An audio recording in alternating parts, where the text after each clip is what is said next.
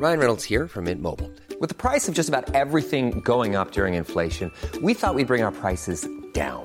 So to help us, we brought in a reverse auctioneer, which is apparently a thing.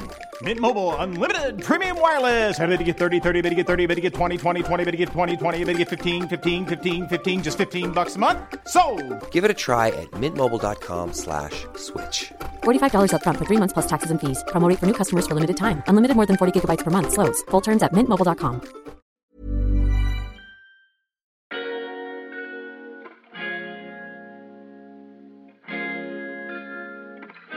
Det sker stadigvæk, at jeg vågner søndag formiddag, tager hånden op til panden og tænker, jeg drikker aldrig igen.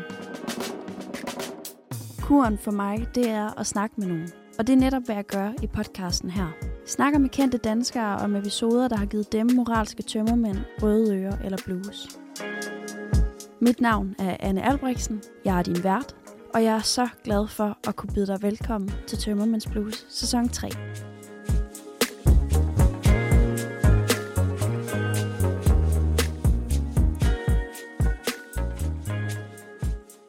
Dagens gæst er flere af de ting, som jeg gerne selv vil være. En erfaren journalist og en dygtig vært. I et stabilt stykke tid, der har jeg fulgt hende på Instagram og været misundelig på hendes arbejde med fede podcastkoncepter. Og da jeg så i sommer så en dansende video af Josefine, der gik viralt, og der vidste jeg, at jeg skulle altså spørge hende her, om hun ikke ville være med i Tømmermænds Blues. Så nu kan jeg glædeligt sige velkommen til Josefine Stork. Tak. Hej, Tusind Josefine. tak. Hej. Ej, hvor fint. Det var lige en lille intro. Ja, den gjorde mig glad, kunne jeg mærke. Det var da godt. Ja, helt vildt. Humøret er højt her dagen derpå, for du sidder jo lidt med tømmermand i dag. Ja, jeg tænkte, at jeg gjorde det for konceptets skyld. Det er lige perfekt. gik ud og drak nogle øl, så jeg havde Tømmermænds Blues i dag.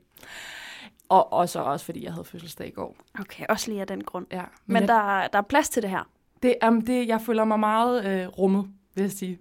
Og nu ved jeg jo ikke, du har drukket på øl i går. Det har ikke været vild fest. Nej, det har det ikke. Men hvordan er det at tage til fest med dig? Hvad er du for en festtype? Ja, fuld festtype. Jeg har simpelthen selvom at jeg lige er fyldt 33 i går. Tillykke med det. Der er det som om, jeg stadig lidt leder efter min grænse for, hvor meget jeg kan tåle. Jeg har ikke fundet den endnu. Det er som om, eller ofte bliver jeg en lille bitte smule for fuld. Okay. Og jeg tror også, det har noget at gøre med, jeg får tit at vide, at dem, der er i selskab med mig, ikke kan mærke, hvor fuld jeg egentlig er, før det er helt slemt. Okay. Så der er ikke nogen af mine veninder, der lige siger, skulle du måske lige have et glas vand, eller skal vi ikke lige vente med den drink der? Altså, så jeg tror også, det er derfor, at jeg er god til at bære min brændert indtil, at det er så ikke længere. Så rammer den med 120 Så rammer i timen. den med 120 i timen, ja. Okay. Det er godt. Så vi har fuld, og som sådan, hvis du skulle bruge 3 ord, så siger vi fuld af det første ord. Ja. Hvor skal vi så hen? Jamen, fuld dyb. Dyb? Jeg vil meget gerne tale dybt, når jeg bliver fuld. Jeg vil gerne have det nogle interessante samtaler, og det er der jo ikke noget i vejen for, det er jo tit de fedeste, men det er jo ikke altid, når man så er fuld, at man ligesom har en fornemmelse for det menneske, man sidder overfor. Så det er ikke altid, jeg tror, at de mennesker, jeg så taler med, er klar til den der dybe samtale, jeg meget gerne vil have med dem. Du er simpelthen, hvordan er du? Er du den, der gerne vil være terapeuten? Og sådan, nu skal vi lige snakke om, hvordan du går og har det. Og jeg spørger dig ind, og du er jo også journalist, så de der spørgsmål, de kommer forholdsvis let. Eller er du sådan en, der gerne vil dele meget ud? Nej, jeg tror mest det første. Okay. Som du også selv siger, det der med journalisten kommer frem i mig. Jeg er generelt meget nysgerrig. Det er nok også derfor, jeg laver det, jeg gør. Og så er det som om, når jeg så får noget indenbord, så bliver det bare intensiveret. Og så skal der bare graves. Det værste med det der, for jeg kan virkelig godt følge det, at når man så bliver fuld, så tænker man, fuck, den her samtale, den skal bare virkelig åbnes op, og vi skal ind til kernen af det hele. Men når jeg så har dem ofte i fulde henseender, så dagen efter, så kan jeg jo ikke huske dem. Nej. Så er jeg bare sådan, fuck, jeg har gået glip af så fed en samtale, fordi jeg skulle drikke mig en kæppe i øret. Ja, det er det med de sorte huller der. Okay. Ja. Så vi har fuld, og vi har dyb. Ja. Tredje ord. Dramatisk / insisterende. Ja. Altså, jeg er sikker på, hvis du lige lavede en rundringning til alle mine selvfølgelig venner, men også tidligere kærester og fyre, jeg har datet, så vil det nok være det første ord, der poppede op hos dem. Okay. Jamen, jeg har, og det var mest i da jeg var yngre, i mine 20'er, kunne godt være meget dramatisk. Sådan lidt drama queen. Ikke noget, jeg er stolt af, fordi, hvorfor ikke? Lad nu være. Men meget sådan, hvorfor siger du sådan? Hvorfor gør du sådan? Altså, at det gør små ting til noget større. Sådan lidt konfliktsøgende? Ja, lidt for konfliktsøgende. Jeg er dog blevet bedre. Okay. Og den insisterende del af det, er jo også meget, hvis jeg først sætter mig noget for i mit fulde hoved, så skal det ske. Okay. Altså, det kan være alt muligt, men altså, jeg kommer til at tænke på noget, som jeg lige, det er lidt pinligt. Men for et par uger siden var jeg på Søpavillonen. Det tidligere Klamydia Slot. Et dejligt sted i København. Det er et dejligt, meget populært sted i København. Så populært, at man jo altid sådan danser som en sild i en tønde. Jeg forstår ikke, hvorfor jeg ender der, for jeg kan også godt lide at danse. Det er faktisk et ord, jeg også ville have proppet på mig. Jeg elsker at danse. Og det kan være lidt svært nogle gange derinde. Men der kommer jeg så også til at blive lidt for fuld, og så skal jeg have min jakke fra garderoben. Og jeg vil på forhånd gerne sige undskyld til de garderoberpiger, hvis de lytter med, og de kan huske stive stork på rulleskøjter. Men jeg havde smidt mit nummer væk, og jeg havde så taget et billede af mit nummer.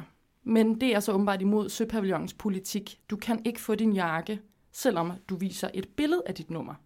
Du skal have dit fysiske nummer. Og det vil jeg bare ikke godtage. Det er en fucking irriterende politik, det der. Kan vi lige blive enige om det? Tak. Fordi hvorfor skulle man også sende det der med, at man ikke kun vil se et billede? Der vil jo aldrig være sådan et belæg for, at man skulle have andres billeder. Jeg forstår det simpelthen ikke. Plus, jeg kunne kigge på min jakke. Jeg er sådan her, se, her er mit nummer. Det er min grå jakke. Hvis du tager hænderne i lommen, så finder du en lille Hyundai i10 nøgle til min lille dyttejytte. Og så vil der også være en tampon og en sten, hvor der står energi på. Det er så en helt anden historie. Men de vil bare ikke godtage det. Og nu kommer det insisterende ind. I stedet for bare at tænke, okay, så må det jo være sådan. Så er det, jeg flyver fra floor ned til garderoben, altså 5 gange i løbet af den aften, med nye argumenter for, hvorfor at jeg skal have den der jakke. Og det ender simpelthen med, at jeg bliver eskorteret ud af en vagt. Nej. Som er sådan her, dig der, kom her. Og så tager han mig i armen, og så tager han mig med udenfor. Igen, vi er tilbage til, at jeg er lige fyldt 33. Man skal ikke eskorteres ud af en klub, når man er 33. Men jeg ender så faktisk med at blive lidt gode venner med ham, vagten. Så han går ind og henter min jakke. Okay. Så der er en lykkelig slutning. Fedt Men det er nok. bare for at komme med et eksempel på, at jeg kan godt være meget insisterende. Det er et meget sigende eksempel. Ja, ikke? Jo. Altså, når jeg først sætter mig noget for, så skal det ske. Men jeg synes altså lige, vi skal runde dansene også. Godt nok er det et fjerde ord, men jeg nævnte jo også i introduktionen, at jeg har jo set en ret populær dansevideo af dig. Ja. Vil du ikke lige knytte et par ord til, hvad det er for en video? Jo, det er alt for damerne-redaktionen, der beslutter sig for, at vi vil støtte op om den finske statsminister, Sanna Marin, som jo er ude i en lille shitstorm i Finland, fordi at en video af hende i privat regi, hvor hun danser sådan lidt udfordrende og har det sjovt. Hun danser fucking nice. Hun danser fucking godt, og hun er super lækker. Ja.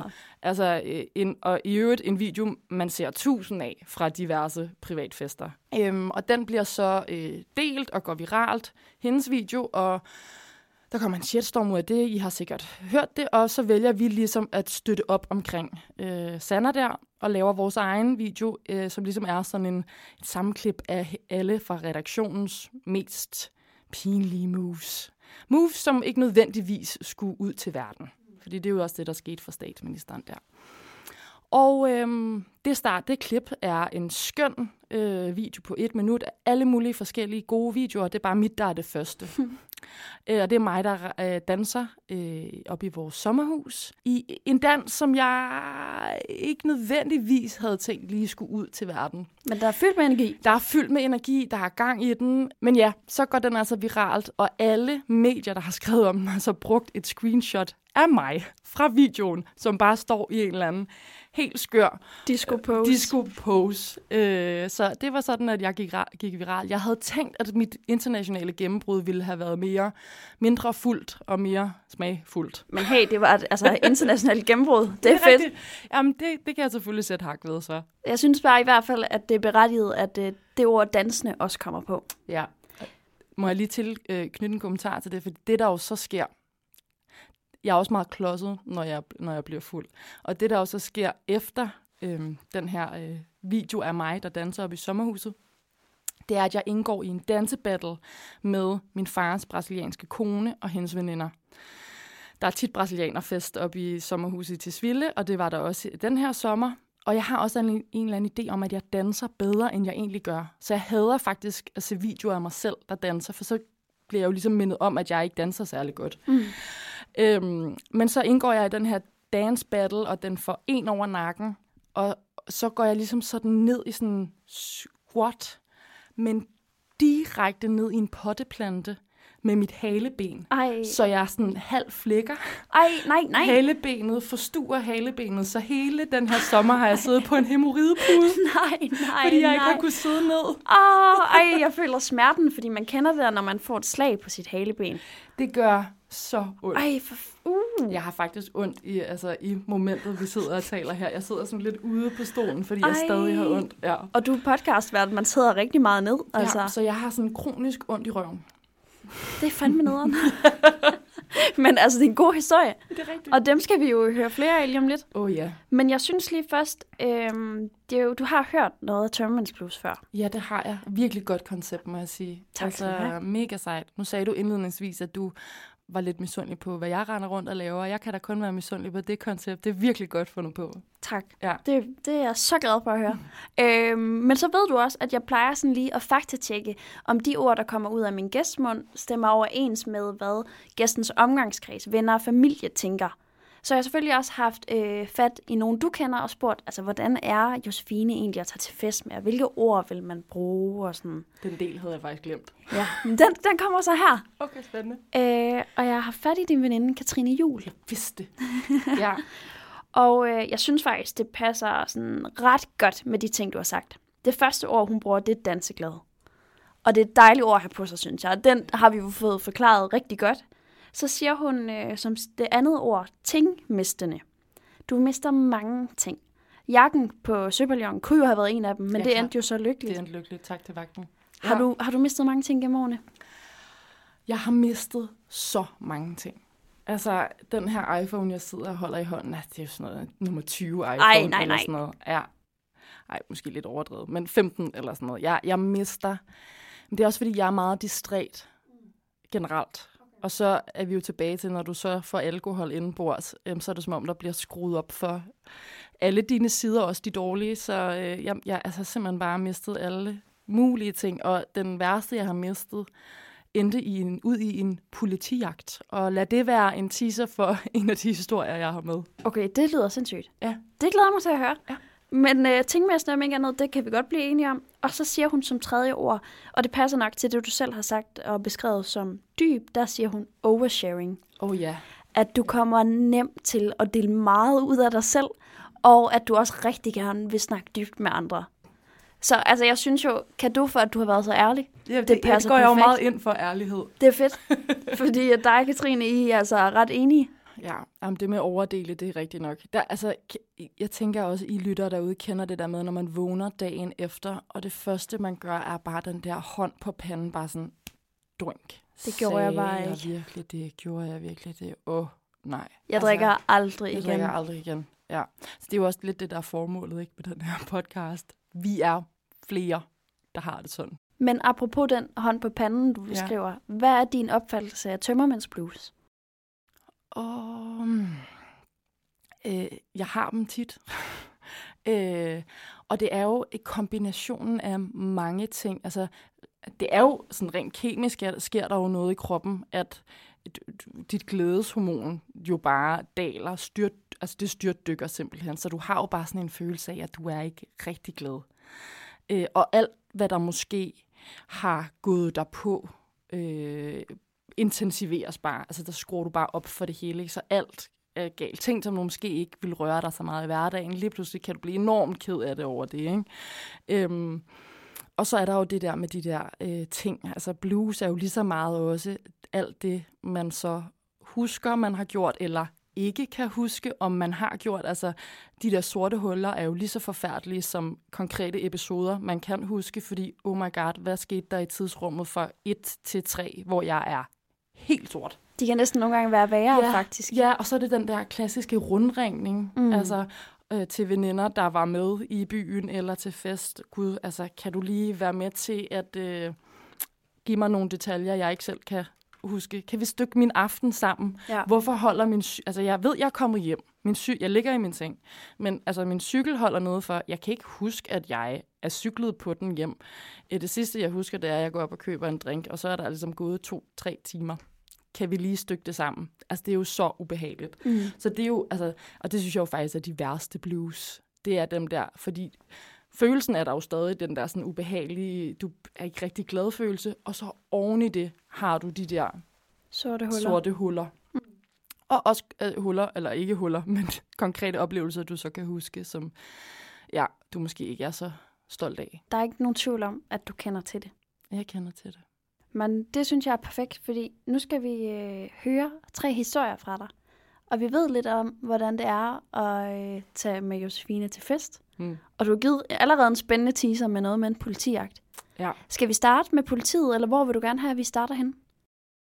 Ja, hvor vil jeg egentlig gerne have, at vi starter hen? Og jeg vil jo faktisk starte med at sige, at det har været nærmest retraumatiserende at skulle ligesom dykke tilbage. Fordi det, der jo også sker med ting, man laver, når man er fuld, at man glemmer dem jo lykkeligt igen. Og så er man videre. Og det, hvor er det dejligt, at det er sådan. Og så har du fået mig til at grave og huske tilbage. Og de der følelser, de sidder bare stadig i kroppen. Er det rigtigt? Ja, altså nogle af de der pinlige ting, jeg har gjort, som jeg lykkelig har glemt, og nu er jeg blevet tvunget til at huske, hvor jeg bare kan mærke de der følelser, jeg havde fra dengang, jeg så vågnede dagen derpå. Ja. Nå, men ja, vi kan da godt starte med politijagt. Babu. Fortæl. Jamen, det er jo sådan lidt det var jo som teaser for, at jeg mister ting. I det her tilfælde, så er jeg taget i byen med min veninde, Isabella, og fået lov til at låne hendes mega fede, dyre taske. Igen, jeg forstår ikke, hvorfor hun låner mig den, fordi, som du også kan høre, så er der en eller anden forståelse i min vennekreds om, at jeg mister ting. Men jeg fik altså lov til at låne den her taske alligevel. Og sætter den i min cykelkurv og kører afsted. Og så lige pludselig, jeg tror, vi skal i Kødbyen eller sådan noget, er godt fulde, slingrer på cyklen. Jeg tror, vi er på det punkt, hvor man faktisk ikke rigtig burde cykle. Men gør så det alligevel, og så kommer der simpelthen en rumæner kørende op forbi og stikker lappen ned i min cykelkurv og tager min venindes meget dyre taske, og så bare cykler afsted. Altså som jyde, jeg er jo et tilflytter. Ja. Og som jyde, det er jo sådan noget, jeg kører jo konsekvent med net og med rygsæk og sådan noget lige rundt om styret, fordi, og der er jeg måske lidt kritisk, men fordi jeg hører de der historier, om at folk hapser ting fra cykelkurven, det er jo sindssygt. Ja, og der vil jeg simpelthen bare sige, at du kører den helt rigtige strategi. Man skal bare binde ting fast. Men det gjorde jeg så ikke den aften. Og rumæneren der snupper tasken og cykler afsted. Og jeg kan huske ham ret tydeligt, selvom jeg er fuld, for jeg tror også, der sker et eller andet instinktivt der. Jeg bliver lidt mere ædru, fordi det er jo ikke min taske heller. Jeg panikker jo. Og jeg husker ham ret tydeligt. Han kører på sådan en blå damecykel, og så har han en paraply under armen. Okay. Så weird. Men han kører stadig med en paraply under armen, og så den der min taske, eller min venindes taske, over den samme arm, ikke? Så han kører afsted. Og jeg cykler efter ham, og jeg ved ikke, jeg tror også, det er noget at gøre med, at jeg jo cykler slingrer, så han cykler hurtigere end mig. Klart. Og så kommer der en politibil kørende, bare en civil politibil, som jeg tænker bare er på rute, og så sætter jeg min cykel, og løber ud foran politibilen og vinker med armene, så den stopper. Okay. Og så kommer jeg ind på bagsædet, og så siger jeg, follow that guy! Seriøst, følg rumæneren! Og så kan jeg bare huske, at jeg sidder sådan på midtersædet og stikker hovedet ud mellem de der 2 politimænd, der så kalder over radioen, kalder alle vogne, taske stjålet af rumæner, og så kunne jeg jo give et ret sådan, specifikt signalement af den her rumæner, som de så kalder over radioen, og så tror jeg, at vi kører rundt i, jeg ved ikke, jeg har jo mistet lidt tidsfornemmelsen, men måske kører vi rundt i 10 minutter, et kvarter eller et eller andet, og så får de en melding tilbage over radioen, at der er en anden politibil, der har stoppet rumæneren, og har fået tasken. Genialt! Så jeg helt stiv kommer ind på den her politistation og henter min venindes taske med alt i. Hvornår mister du veninden i den her historie? Jamen, jeg ved, altså jeg kan ærligt talt ikke rigtig huske det. Og der er vi jo tilbage til, både at det er noget tid siden, og at der var meget alkohol indenbords. Men altså, hun var ikke med på den der redningsaktion. Jeg tror måske, at hun er... Altså, vi var en flok, så jeg tror, at de er fortsat i Kødbyen. Jeg har altid haltet lidt efter på cykel også, så altså, hun er ikke en del af jagten i hvert fald. Jeg synes jo, det lyder som taget ud af en film. Det synes jeg også. Det lyder næsten som noget, jeg har fundet på, ikke? Men det er sket. Det er så vildt. Det er jo en fucking fed historie. Jo, tak. Den er ikke så pinlig. Den vil jeg gerne have på mig, den der. Ja, men jeg har også valgt lidt forskelligt, så jeg på en eller anden måde også går herfra med en vis portion stolthed. 100%. Ja. Det kan jeg godt lide. Altså, vi starter på toppen, kan jeg godt mærke. Det er fedt. Ja. Du har været med i en politijagt. Du får tasken igen. Ingen sur veninde. Ender du i byen bagefter? Ja. Altså. Alt er godt. Også fordi, så bliver man jo helt høj. Altså, det kender du måske godt det der med, hvis du har mistet et eller andet og finder det igen. Sådan, altså, sådan, alle de der glædeshormoner, der bare bulrer løs i kroppen, gjorde at så skulle jeg da bare ud på floor og give den gas. Også det der med kontrasten, som for eksempelvis, hvis man mister sin telefon, og man kan mærke hjertebanken, og man sådan, nej, det er 5.000 kroner, jeg skal smide ud nu, og for helvede, og så når det er ens anden ting, og ens venindes ting. Men så glæden ved at stå på politigården og victory! Ej, hvor fedt. Ja. Okay, men det er jo de fede former for blues, det der. Fordi det er jo det, man vågner dagen efter, man griner, og du har en sindssyg historie at fortælle. Ja. Det er sådan en af de lidt sejre historier. 100%. Og den blev jeg nødt til at tage med, fordi alle andre efterlader mig med den der på panden dagen derpå. Ikke? Så vi starter med den gode. Okay. Men så synes jeg bare, at vi skal ty hurtigt videre til en på panden historie. Ja. Jeg var praktikant. Og vi havde været... Jeg kan ikke huske, hvad vi skulle... Men altså, vi havde et vildt godt praktikant sammenhold. Så jeg tror, vi var sådan noget 5 praktikanter eller sådan noget på kryds og tværs af Godmorgen og Godaften og hele Nordisk Film, som lavede alt muligt forskelligt sammen. Og jeg kan huske det som om, at vi var ude sammen. Og så datede jeg ham her, redaktøren. Praktikanten dater redaktøren. Sådan lidt forbudt, hemmeligt. Den er lidt ikke helt god, før 20 historie. Yes. Men ja, vi tager den. Og jeg var ret vild med ham her, kan jeg huske. Og der var også noget spændende i at være praktikant og ny, og den sådan lidt ældre, seje journalist og sådan noget. Og det kender I måske også selv, det der, men så vil man jo gerne virke cool og sej som en, der har styr på det. Og så skal man jo lade være med at drikke sig rigtig fuld, hvis man gerne vil det. Ej, det er det værste, hvis man drikker sig virkelig, virkelig fuld foran sine kollegaer. Yes. Så det gjorde jeg. Det gjorde vi alle sammen. Han var ikke med, men jeg fik den idé, at jeg skulle hjem til ham. Selvfølgelig skulle jeg det. Jeg tror, det var en fredag, men han skulle op og sende Godmorgen Danmark, så han skulle jo absurd tidligt op.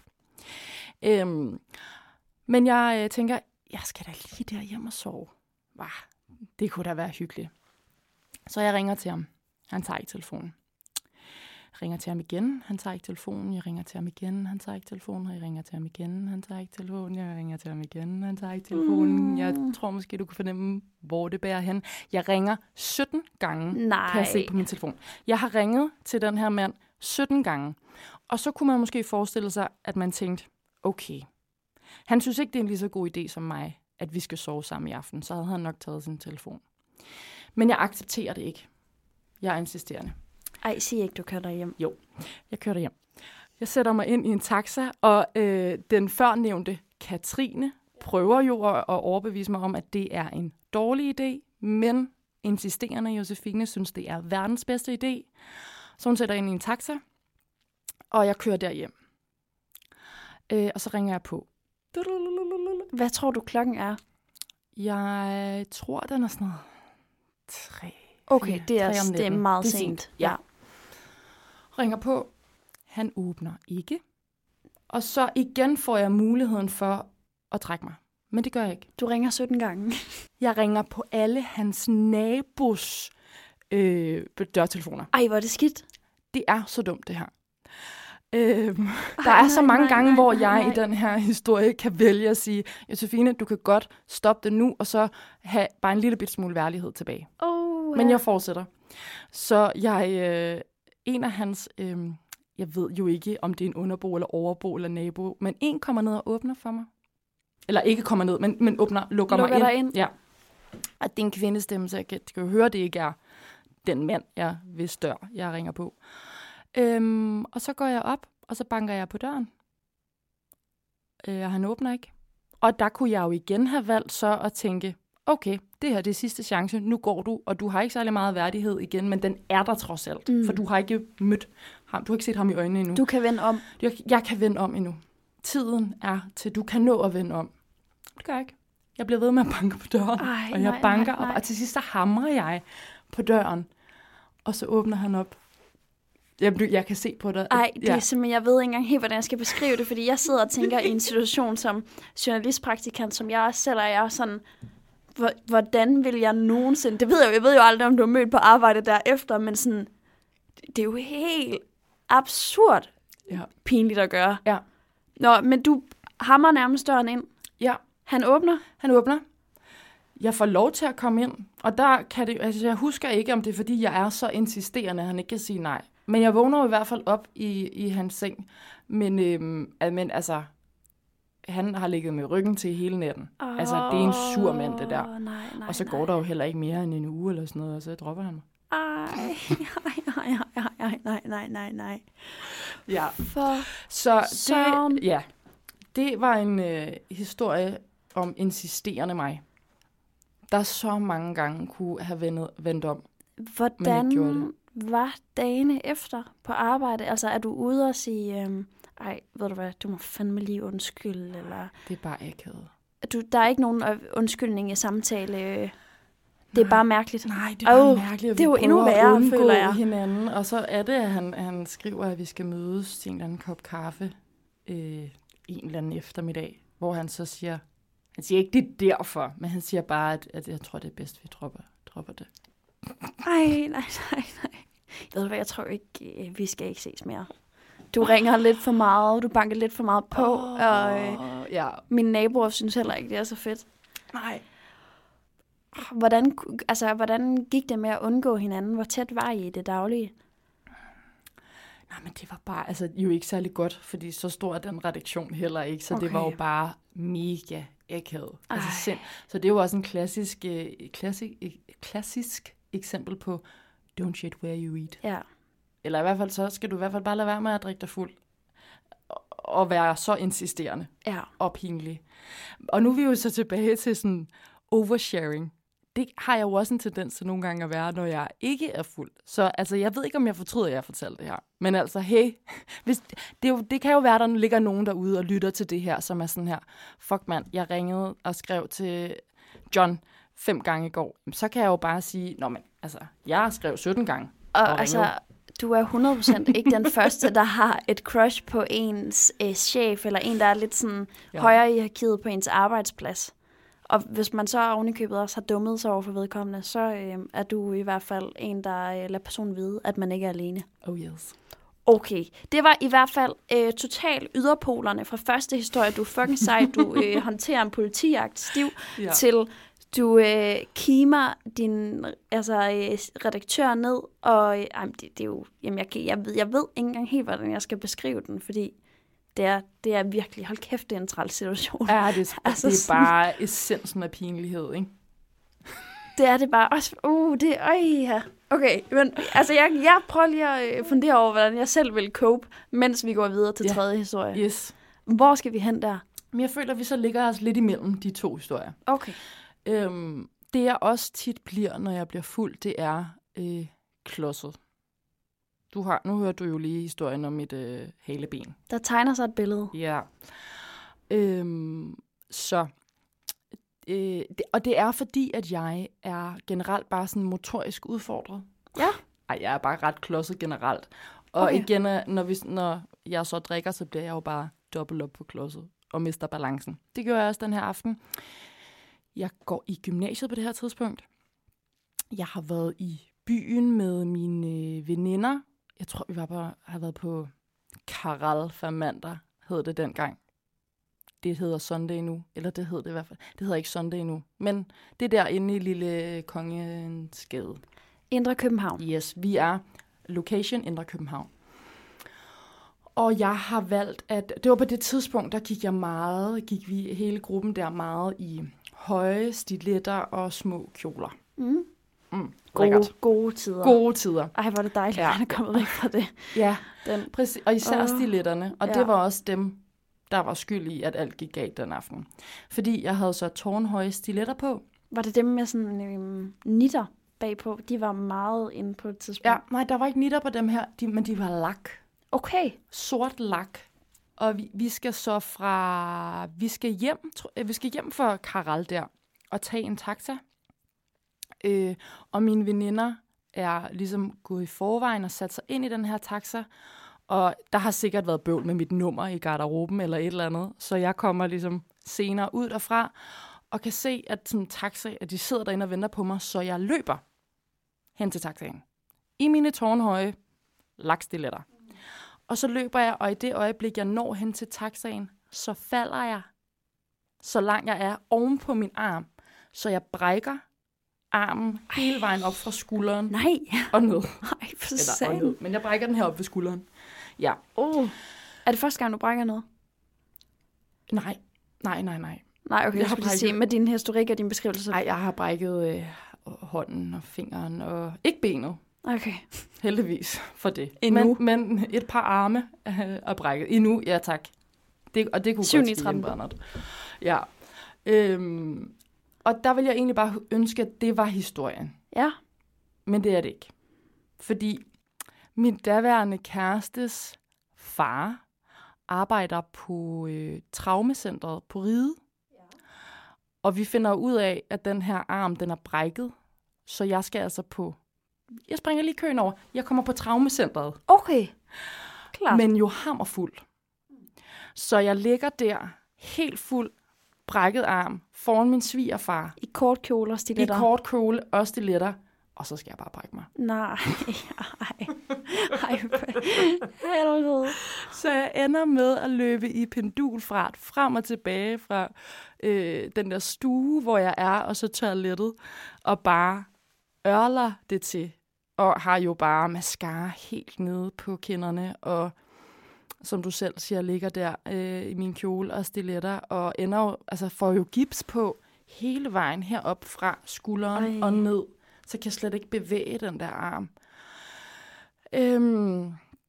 Og det var der var studenterfester og sådan noget på det tidspunkt. Min daværende kæreste var årgang over mig, og var 3.G'er og skulle til at gå ud, og jeg havde glædet mig så meget til at skulle være en del af det der, og være med til studenterfest, og så render jeg jo bare rundt med den der brækkede arm, som min svigerfar havde lagt i gips. Men det tog bare lang tid for ham at lægge gips på, fordi jeg skulle hele tiden noget kaste op. Hvor lang tid havde du kendt ham på det her tidspunkt? Hvor lang tid havde jeg kendt ham? Jeg føler ikke, at det var nyt. Det var det ikke. Vi har måske været kærester i et halvt års tid. Okay. Jeg havde mødt svigerfaren. Det havde været fedt, hvis det havde været sådan en tredje møde. Sådan, så ligger vi her.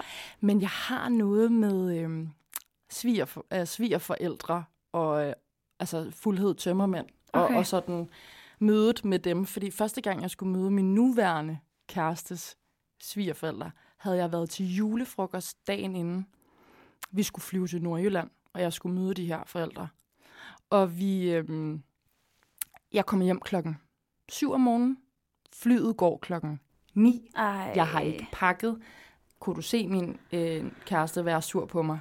Men jeg er jo bare helt fuld. Nej. Så fuld i lufthavnen og i flyet, og kommer så og skal møde der mine svigerforældre. Og sætter os ind i bilen og kører. Og vi skal op i deres sommerhus i Løkken. Og jeg bliver simpelthen bare nødt til at sige til ham på et tidspunkt, stop bilen. Jeg skal kaste op. Og så står jeg og ørler ude på en mark i Nordjylland foran min svigerfar. Til som jeg første lige har møde. mødt. Ej, for søren. Den er svær at komme efter. Sådan kommer ind igen. Nå, hvad skal vi have til frokost? Eller? Men altså, ja. Men det viser sig, at John Nygaard, han synes bare, at det var for fedt. Det er fandme en svigerdatter, der er gang i. Sådan, så John. Jeg føler faktisk, at vores bånd, det er ligesom, det blev knyttet der. Og det er jo altså at se det fra den positive vinkel. Fordi John kan også godt lide en god øl og svinge om og sådan noget. Så jeg føler, at jeg blev accepteret. Fedt. Jamen, det, er jo, altså, det har jo været en genistreg så. Ej, hvordan slår tømmermændene ind undervejs, mens du har første møde med svigerforældrene, eller kører du den bare, og så bliver du først fuld, da I skal til, eller ædru, da I skal til hjem igen? Var det sådan, altså en dag, eller var I sammen med dem flere dage? Vi var sammen med dem i hele weekenden, men det er jo også dårlig start. Så kører vi op i sommerhuset, og så går jeg jo bare ind og ligger og sover halvdelen af dagen væk. Og så kommer jeg og er ædru, og så sådan rigtig skal hilse på. Ja. Ej, det er en dårlig start. Hej, Josefine. Hyggelig at møde jer. Ej. Mit navn er Josefine, og jeg er alkoholiker. Ej, det er jeg ikke. Og det var ikke for at lave sjov med alkoholikere. Men jeg havde lidt sådan en situation, bare sådan, hej, jeg hedder Josefine. Ja. Jeg undskylder for alt det, der skete. Og for alt det, der kommer til at ske i fremtiden. Ja, præcis. Blandt andet, jeg skal sidde på den der. I sommerferien var det jo dem, jeg tilbragte meget af tiden sammen med, efter jeg havde slået mit haleben. Så jeg sad jo på den der hæmoridepude til samtlige familiefrokoster og grillaftener deroppe. Og det var sådan en badering hæmoridepude, der bare, kan du lige forestille, hvordan det larmede? Ej. Sådan, og så var det bare hele familien, der bare kiggede ned på mig for enden på den der hæmoridepude med mit brækkede haleben. Jamen, så pinligt. Og bare sådan, jeg har ikke en hæmoride, jeg har bare været absurd fuld. Og været en dance battle med brasilianere. Dem skal man jo ikke dance battle med. Du taber. Også, det vil jo måske være klart for de fleste på forhånd. Ja. Men du fandt ud af det på en hård måde. Jeg fandt ud af det på en hård måde. Ja. Og ved du hvad, jeg er så glad for, at du vil dele det med os. Fordi jamen, det var der så lidt. Jeg føler, at vi har at gøre med i hvert fald 2 historier, der virkelig bonger ud på pinlighedsbarometeret. Når du så har været i de situationer, og du vågner dagen efter og tager hånden til panden, hvad gør du så? Altså, hvad er dit go-to for at få det bedre? Dit sådan bedste råd mod, det kan både være tømmermænd i den fysiske forstand, men også de der blues. Mennesker omkring mig. Altså, det der med at få tankerne væk på noget andet. Jeg har jo især i mine 20'ere sørget jeg altid for at have en aftale dagen efter, for at sikre mig, at jeg ikke var alene med min tømmermænds blues. Disney-film sætter jeg faktisk tit på. Ja. Det synes jeg da faktisk giver rigtig god mening. Du er den første, der nævner Disney-film. Der er jo rigtig mange, der siger det her med mennesker. Ja. Og også mange, der giver et tip om, lav en aftale. Virkelig ved på forhånd, hvad det er, du skal. Ja. Men Disney-film, det giver jo sindssygt god mening, fordi man bliver jo aldrig i dårligt humør af en Disney-film. Det er bare rart, og der er så meget nostalgi forbundet med dem. Og man kan også lige græde ud. Ja, ikke? Så dør Mufasa, og så ligger man og græder lidt, og det man så rigtig man græder over, det er den der pinlige opgave, man har lavet dagen inden. Ringede til sin redaktør 17 gange. Men Mufasa tager ligesom æren i det moment, og så bliver man glad igen, fordi Simba bliver konge, og alt er skønt. Ja, jamen... Circle of life. Circle of life. Jamen præcis, så det er faktisk også et rigtig godt råd, og så... jamen, det ved jeg ikke, så hjælper det jo altid at få noget at spise. Har du en go-to der? Nummer 18, med ekstra ost. Okay. Fra den lokale. Og hvad er der på den ellers? Stærk salami. Ja, lækkert. Og champignon. Fedt. Vær sammen med nogle mennesker. Se en Disney-film. Spis noget snask. Ej, helt perfekt, altså. Ja, nogle gange ringer jeg også til min mor. Ja. Hun er så god at snakke med. Hvad kan hun? Er det også den første, der siger det? Ring til din mor. Det tror jeg faktisk. Nej, måske. Ja. Måske har jeg faktisk haft en anden gæst, der sagde speed dial til mor. Ja, men Ida Stork, hun siger alle de rigtige ting. Skud ud til Ida Stork. Mutti, hvis du lytter, please tag telefonen, når jeg ringer lørdag morgen. Hun er virkelig god. Hvad siger hun til dig? Jamen, min mor er også uddannet psykoterapeut. Okay. Ja, så hun... der er noget dyb samtale. Det er der, jeg har det fra, sikkert. Ikke? Jo. Men hun ved bare, hvad hun skal sige, og stiller de rigtige spørgsmål, og sådan, ja. Og så ringer jeg til min far bagefter, og så kommer han med en joke, og så er alt godt. Ej, hvor skønt. Ja. Okay, så spis noget snask, se en Disney-film, vær sammen med mennesker, ring til mor som far derefter, hvis du har overskuddet, og vid, at hvis du har en fucking blærerøvshistorie om en gang, du har styret en politijagt, eller bare været sådan en kæmpe badass i en anden historie, så råb det højt til alle, du kender. Og vid også, at hvis du har været kæmpe pinlig i kollega-regi, eller endnu værre foran en chef eller redaktør eller lignende, så er du overhovedet ikke alene. Og det samme gælder altså, at hvis du har været pinlig over for svigerforældre, såsom har brækket dig vold meget på en mark eller på et sygehus, samtidig med, at du skulle have lagt armen i gips, så har Josefine Stork gjort det samme. Tusind tak, fordi du ville dele dine historier.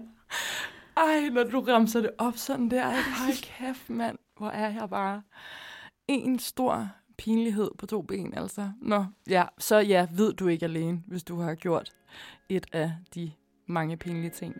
Og lad det være de sidste ord. Gode tømmermænd derude. Gode tømmermænd.